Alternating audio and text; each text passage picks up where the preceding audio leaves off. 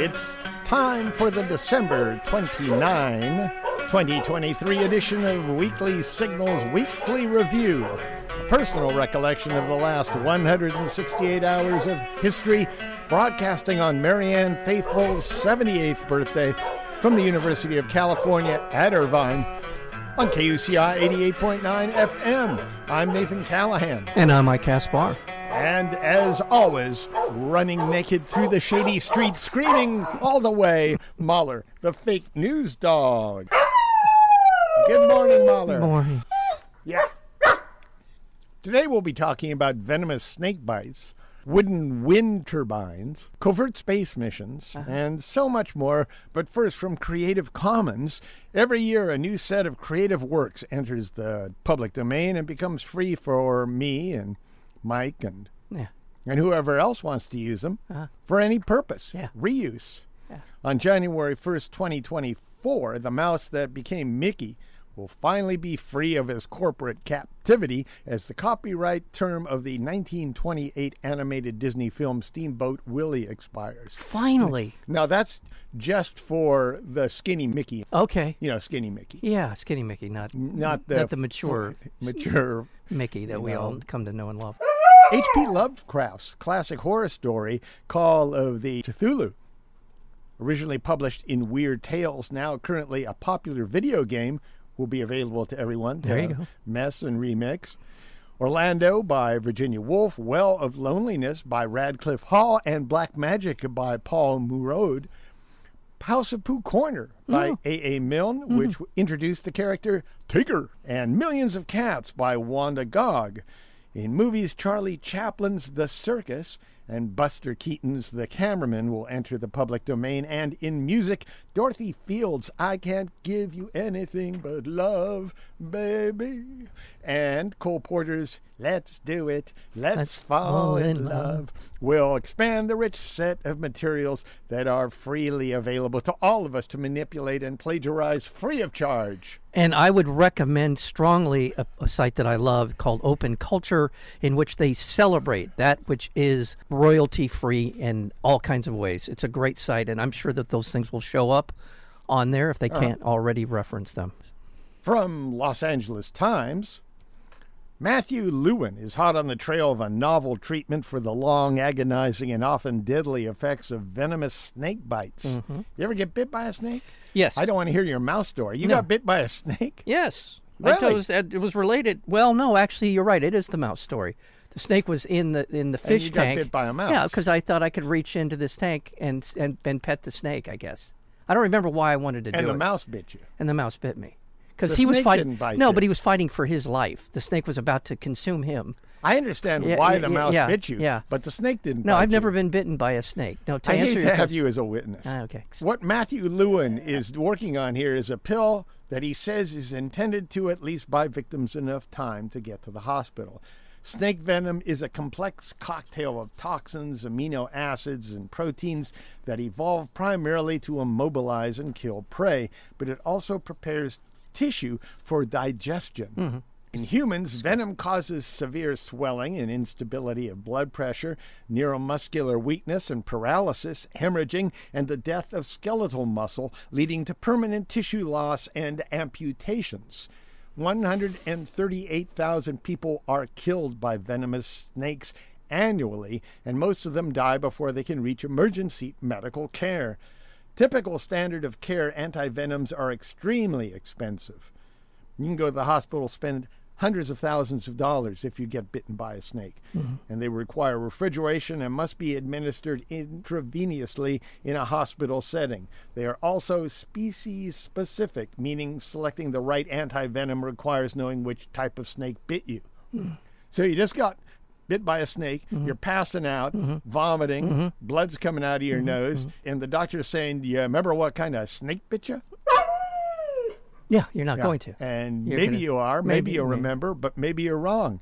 It was a long snake. It was a snake. It was longer than it was wide. It had teeth. I know that. It had long fangs. Fangs. Yeah, I know that. Yeah. Otherwise, no. Lewin has been working for a decade to develop an easy-to-use, needle-free solution to all those problems with a drug called veresplidib that blocks a highly toxic protein that is present in 95% of all snake venoms and plays a direct role in life-threatening tissue destruction, catastrophic bleeding, paralysis, and respiratory failure. Wow. Drug trials for the product are being conducted by Oferix Corporation, a public benefit corporation that Lewin founded with musician and entrepreneur Jerry Harrison from Talking Heads and the Modern Lovers in Corte Madera, California. Nice. So good on both of Yeah. them, or especially Mr. Lewin, And- just for working this long on this Yeah, particular project, absolutely. but also for Jerry Harrison for backing it. Yeah, and it gives me a chance to pursue my lifelong goal, my dream of being a snake charmer. Really? Yeah. What's a snake charmer do? Do they really charm snakes? Well, it seems you- like they just make them dance. The only thing I know is know. this grainy black and white film that you see from people in India dancing around like a cobra. I don't even know if they play those anymore, Mike. Oh, okay. Well, I think you're dating yourself. I know I am. People, I know. Snake I- charmers. Who's heard of a It's snake the charmer? only person who'll date me. I but think yeah. this is a sexual thing. No, they're you see them and the cobra is darting at them and they're dodging the cobra and And this was from And- Laurel and Hardy, 1928. yeah, no, this is it could have been a dream. If you're already working on your second draft of House on Pooh Corner, may I recommend a donation to KUCI because we are too. Just go to kuci.org. Your generous donation is how we stay on air. Commercial-free, free-form, free-speech radio, KUCI 88.9 FM. From Reuters News Service. Canada already has one of the most liberal assisted death laws in the world, offering euthanasia to terminally and chronically ill Canadians. But under a law scheduled to take effect in March, assisted dying would also become accessible to people whose only medical condition is mental illness, making Canada one of about a half a dozen countries to permit the procedure for disorders of the mind. That move has divided Canadians, some of whom view it as a sign that the country's public health care system is not offering adequate psychiatric care, which is notoriously underfunded and in high demand. The proposed change to include the mentally ill has also been particularly divisive, with some psychiatrists and doctors saying it muddles their efforts to prevent suicide. But supporters say denying mentally ill people access to the same humane option to end their suffering amounts to discrimination. 13,200 Canadians had assisted death last year. 13,200, a 31% increase over 2021. Of those, 463 people, or 3.5%, were not terminally ill but had other medical conditions. They just didn't want to live the way they were currently. During that time, there were 323,220 total deaths in Canada, so assisted death accounted for 4% of the deaths in Canada. But that's probably a lot of folk going up there, too, because it's legal in Canada. Oh, it could be. Yeah. I don't know how I feel about what you just described. I'm not sure, good or bad. Mental illness is such a fuzzy part of the medical knowledge that we have about humans that it's difficult. It's a difficult issue for sure. There's got to be some degrees to it Yeah. that it can be, Yeah. you can take euthanasia as a remedy for, but it is, I understand exactly what you mean. And I'm wondering, what if you just want to kill yourself, Yeah. but you don't want to go through all the bother? So you just say, well, I'm crazy, Yeah. and get diagnosed. They can't do blood tests on you. It's just by your actions, I assume. Yeah. Yeah. And to me, sometimes I think, well, if you're going to commit suicide, doesn't that make you kind of a little bit crazy? And you hear this discussed. I don't know how often it happens, but it happens enough where people do talk about people who are committed to killing themselves, and they do it by death by police. Yeah. Where they go out and do something so crazy and provocative that the police shoot them or kill them in some way. Yeah, other people are involved that shouldn't be involved in their own suicide. So if they are mentally ill, where does that line go? Yeah. Between being mentally ill and wanting to commit suicide. Yeah. I assume that it's a little bit tied together. So shouldn't anyone who to commit suicide have access to euthanasia. I give Canada, the Canadian officials who are responsible for this, credit for at least addressing it in some way. From the New York Times, America's dietary shift in recent decades toward far more chicken and cheese has taken a major undocumented toll on underground water supplies. The effects are being felt in key agricultural regions nationwide as farmers have drained groundwater to grow animal feed. In Arkansas, for example, where cotton was once king and snake charming was a raging fad, the land is now ruled by fields of soybeans to feed the chickens, 1 billion or so of them that have come to dominate the region's economy. Yeah. In Idaho, long famous for potatoes, is now America's largest producer of alfalfa to feed the cows that supply the state's huge cheese factories. Today, alfalfa, a particularly water-intensive crop used largely for animal feed, covers 6 million acres of irrigated land, much of it the driest parts of the American West. Since the early 1980s, America's per-person cheese consumption has doubled since the 1980s. Per capita, we're eating twice as much cheese, largely in forms of mozzarella-covered pizza pies. Yeah. Oh. And last year, for the first time, the average American ate 100 pounds of chicken, twice the amount 40 years ago. I don't know how far back we want to go in this conversation, but I do think that so much of what is driving this part of the economy, this part of our life, has to do with the government's designation of what are the 4 or 5 food groups. And it set off this starting gun for these industries to become more and more and more dominant and popular and advertising more and consumption of more. And now we're in this dreadful feedback of these kinds of stories where it's just decimating our land, our water supply, everything else in service to this madness. Really, we don't have to eat cheese. We don't have to eat chicken. Well, they redid that pyramid. But it recently, still has this last years. dates had a. I know we still talk about it like it was handed down by Moses. Last year, for the first time, the average American ate 100 pounds of chicken, twice the amount of 40 years ago. Now, that, I think, has a lot to do with people trying to get themselves off of beef. Add to that, exports of poultry and dairy have risen more than tenfold since 1980. That's exports, thanks to America's farming efficiency combined with government subsidies and rising demand from countries like China. Exports of animal feed itself have soared too. Most of America's irrigated farmland grows crops that don't directly feed humans, but instead are used to feed animals or to produce ethanol for fuel. And most of that irrigation water comes from aquifers.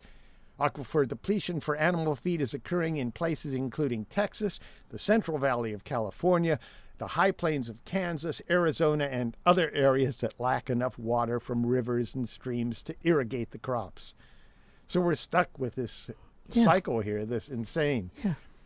The toll on aquifers, which supply 90% of America's water systems, has been devastating.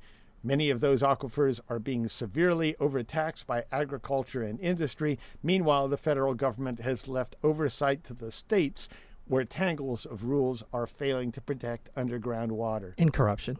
Well, people there are taking advantage of the laws. Yeah. Everybody is corrupt. Cheese tastes good, yeah. But, a little bit of cheese tastes good. Yes. But folks tend to want to eat more than they should. Just go to an Angels game. Just go to a... Yes. From BBC News, the world's tallest wooden wind turbine started turning this week. It's 492 feet high with a 2-megawatt generator on top that has just started supplying electricity to the Swedish grid, providing power for about 400 homes. The dream of Modvion, the Swedish startup that built the turbine, is to take the wood and wind much higher. As demand has grown for taller turbines that harvest stronger winds with larger generators, the diameter of cylindrical steel towers to support them has grown too. In a world of road tunnels, bridges, and roundabouts, many in the wind industry say transporting those huge pieces of metal to turbine sites has become a real headache, in effect limiting how tall new steel turbines can be. The wood turbines can be constructed on site. From the outside, there's little obvious difference between the wood turbine and its steel cousins, but the interior walls of the wood towers have a curved raw wood finish not unlike a sauna. Yeah. That's kind of fun. Yeah. I'd like to go inside of one of those if I could. That would be beautiful, I think. One on my property. You want a wood turbine? I love a turbine. Okay. Absolutely. Wooden turbine. Are you kidding? Well, are you going to sweep up the birds? Well, I'll give them a good burial. Right. There'll be a special graveyard on the site. Whoosh, whoosh, whoosh. That's my imitation of Donald Trump. Yeah.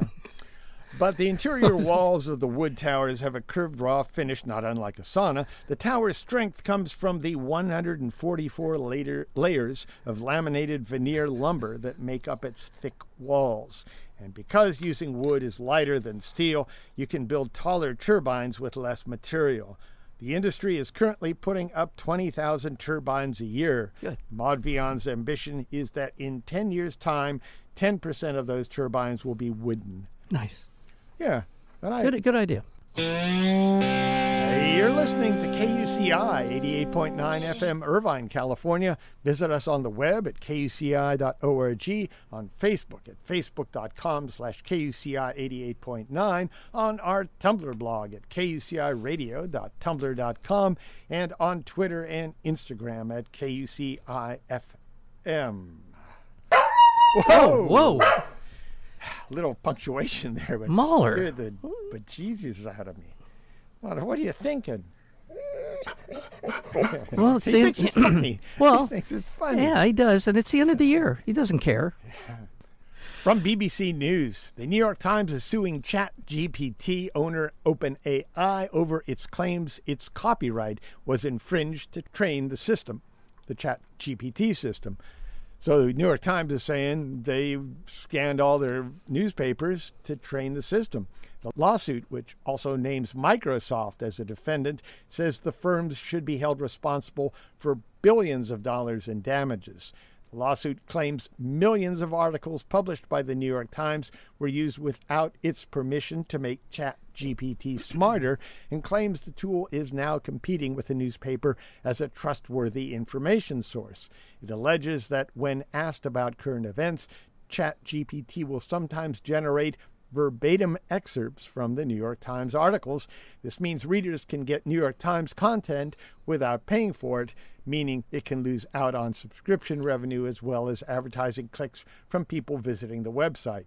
It also gave the example of Microsoft's search engine Bing, which has some features powered by ChatGPT, producing results taken from the New York Times owned website without linking to the article or including referral links it uses to generate income. The lawsuit also reveals that the New York Times unsuccessfully approached Microsoft and OpenAI in April to seek an amicable resolution over its copyright. Yeah. You know, the one problem I have about this, and I want New York Times to get subscription rates. There's a lot of institutions I want people to have to subscribe to. On the other hand, a lot of voters don't get good information. And the good information usually comes from the subscription papers. Yeah. You can get a lot of crap out there online. Right. And it's usually a lot of right-wing crap, yeah, which usually has a free access to their crap. To their sewage pipe of crap that comes out as news. Because most of them are getting paid by right-wing organizations to produce this stuff. Right. So it sets up an odd little, at least in my mind, a dichotomy of what I want to do here. I want the New York Times to have a subscription rate, but I'd like for people to have access to that information. And when they're suing these organizations, Microsoft and OpenAI, to keep that information away from the public, it's disconcerting to me. I wish they could have come up with an amicable resolution. From Live Science.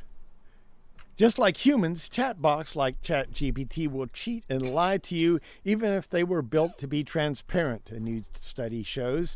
This deceptive behavior emerged spontaneously when the AI was given insider trading tips and then tasked with making money.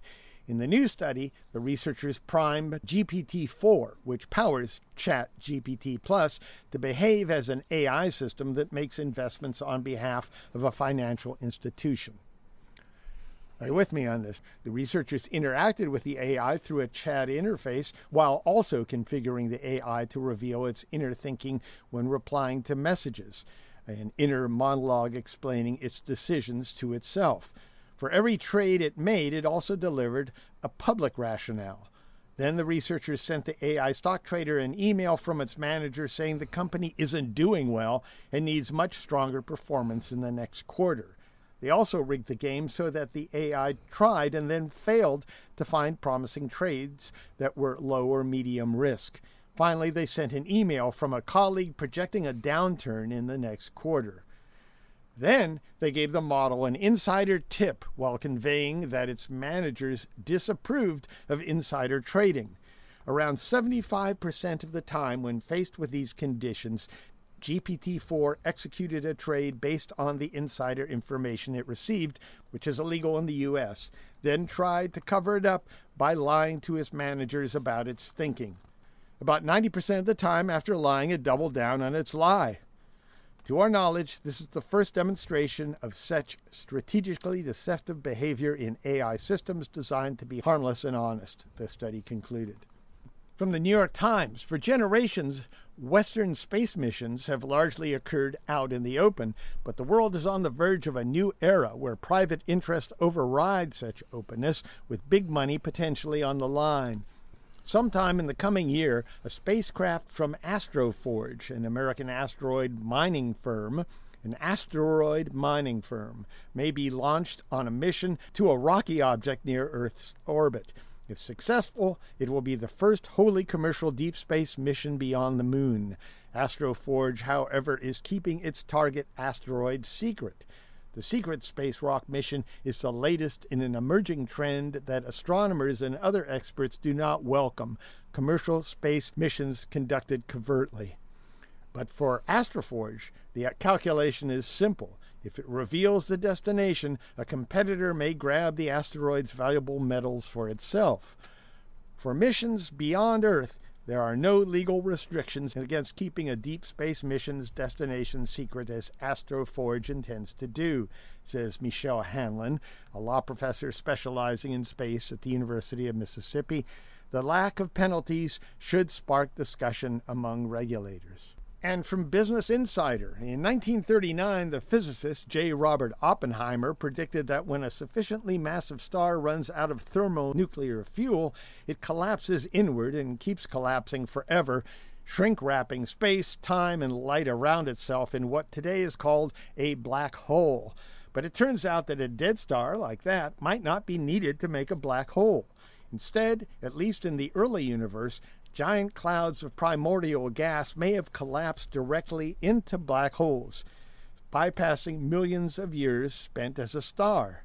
That is the tentative conclusion recently reached by a group of astronomers studying UHZ-1, a speck of light dating from not long after the Big Bang.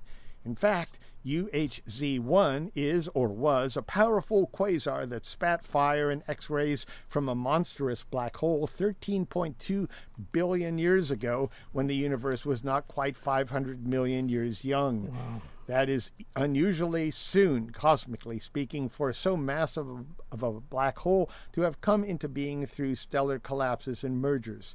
Astronomers contend that in UHZ-1, they have discovered a new celestial species, which they call an overmassive black hole galaxy, a young galaxy anchored by a black hole that became too big too fast.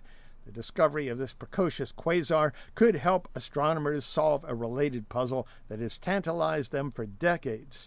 Nearly every galaxy visible in the modern universe seems to harbor at its center a supermassive black hole, millions or billions of times as massive as the Sun. The astronomers propose that UHZ-1, and so perhaps many supermassive black holes, began as primordial clouds. Wow. We always imagine this star imploding, and it just could be a bunch of gas. From Food Safety Magazine, before you cozy up on a couch with Lady and a mug of your favorite hot chocolate, Mike, you might want to consider Consumer Reports' latest list of powder mixes that contain high levels of metal. Last year, Consumer Reports found that many chocolate bars, including Hershey's Theo, Trader Joe's, Hugh, and Godiva, had dangerous amounts of lead and cadmium. Consumer Report this year expanded its research to test 6 brands of hot chocolate mixes. The powder mixes that were found to have excessive amounts of lead and cadmium included Great Value Walmart milk chocolate flavor hot cocoa. Anything with that long a name, I stay away from. Yeah, no kidding. Starbucks Hot Cocoa Classic, Trader Joe's Organic Hot Chocolate, and Nestle's Rich Milk Chocolate Flavor. So anything with flavor after the end of it, I like to stay away from, too. Frequent exposure to lead and cadmium has been linked to immune system suppression, reproductive issues, kidney damage, and hypertension. It's particularly risky for pregnant women and young children because the metals can cause developmental problems and negative neurological effects. Cadmium often comes from the soil where cacao is grown. It gets absorbed into the beans as they grow, and then it ends up in the product. Lead could sometimes get into beans after harvest, potentially from dust and soil that lands on the beans as they dry outdoors. Both metals were found in the cocoa solids, the component of the bean that, along with cocoa butter, makes up chocolate. The review found that Swiss Miss milk chocolate flavor hot cocoa mix and Ghirardelli premium hot cocoa mix were safer to drink than others. And from Baseball America, Major League Baseball announced that the pitch clock with runners on base will be reduced from 20 to 18 seconds for the 2024 season. What? That's big news. Major League Baseball introduced the pitch clock in 2023 and saw the average time of 9-inning games decrease 24 minutes to 2 hours and 40 minutes, the fastest average game time in 40 years. The new rule modifications is an attempt to continue speeding up the game and, of course, make more money. That's what this is all about anyway. Yeah. The way baseball is structured, quicker games give more ads per minute because you only have an inning. You don't have 15 minutes. You have an inning. Yeah. So if you have quicker innings, you can jam in more ads. The Major League Baseball Players Association issued a statement saying the players voted against the rules modification, which they felt offer no meaningful benefit to fans, players, or competition on the field. Amen. Yeah. I agree. In addition to reducing the time on the pitch clock with runners on base, Major League Baseball also announced a series of other modifications for the 2024 season. Batters will now have a wider lane to run down to first base. Previously, batters had to run on the dirt in order to avoid a violation. Well, what they had to do is go into a lane that if you ever wonder what that little long rectangle is on the way to first base as you approach first base, you're supposed to get over into that lane if you've hit the ball to the catcher. Just bounce it so that the catcher is trying to throw through you, essentially. And you're supposed to move over at least to give him a chance. Otherwise, there were a lot of injuries. That's why that was brought about. But now they're free to run in the grass. Is that right? So they can block the catcher. I think that's a horrible idea. Yeah, I do too. Now the lane's been widened to include the cut of the infield grass.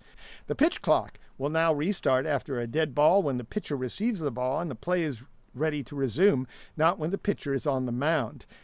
This one I get. That change removes the pitcher's ability to delay the start of the timer, if you're going to have the timer, by walking around the edge of the mound. I got you. I thought that was cute, though. I always like it when they try and break the rules. I didn't even notice that. This is the first time I ever actually heard that. So, wow. And a pitcher who warms up at the start of an inning must face at least one batter. According to Major League Baseball, there were 24 instances last season where a pitcher warmed up between innings and was replaced before throwing a pitch.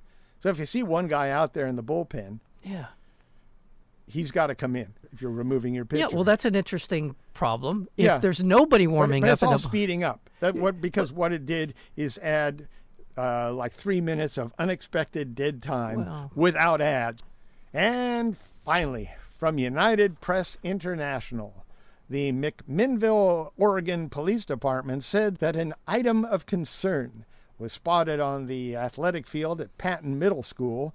Students were kept inside school buildings while police consulted with the Oregon State Police Bomb Squad personnel.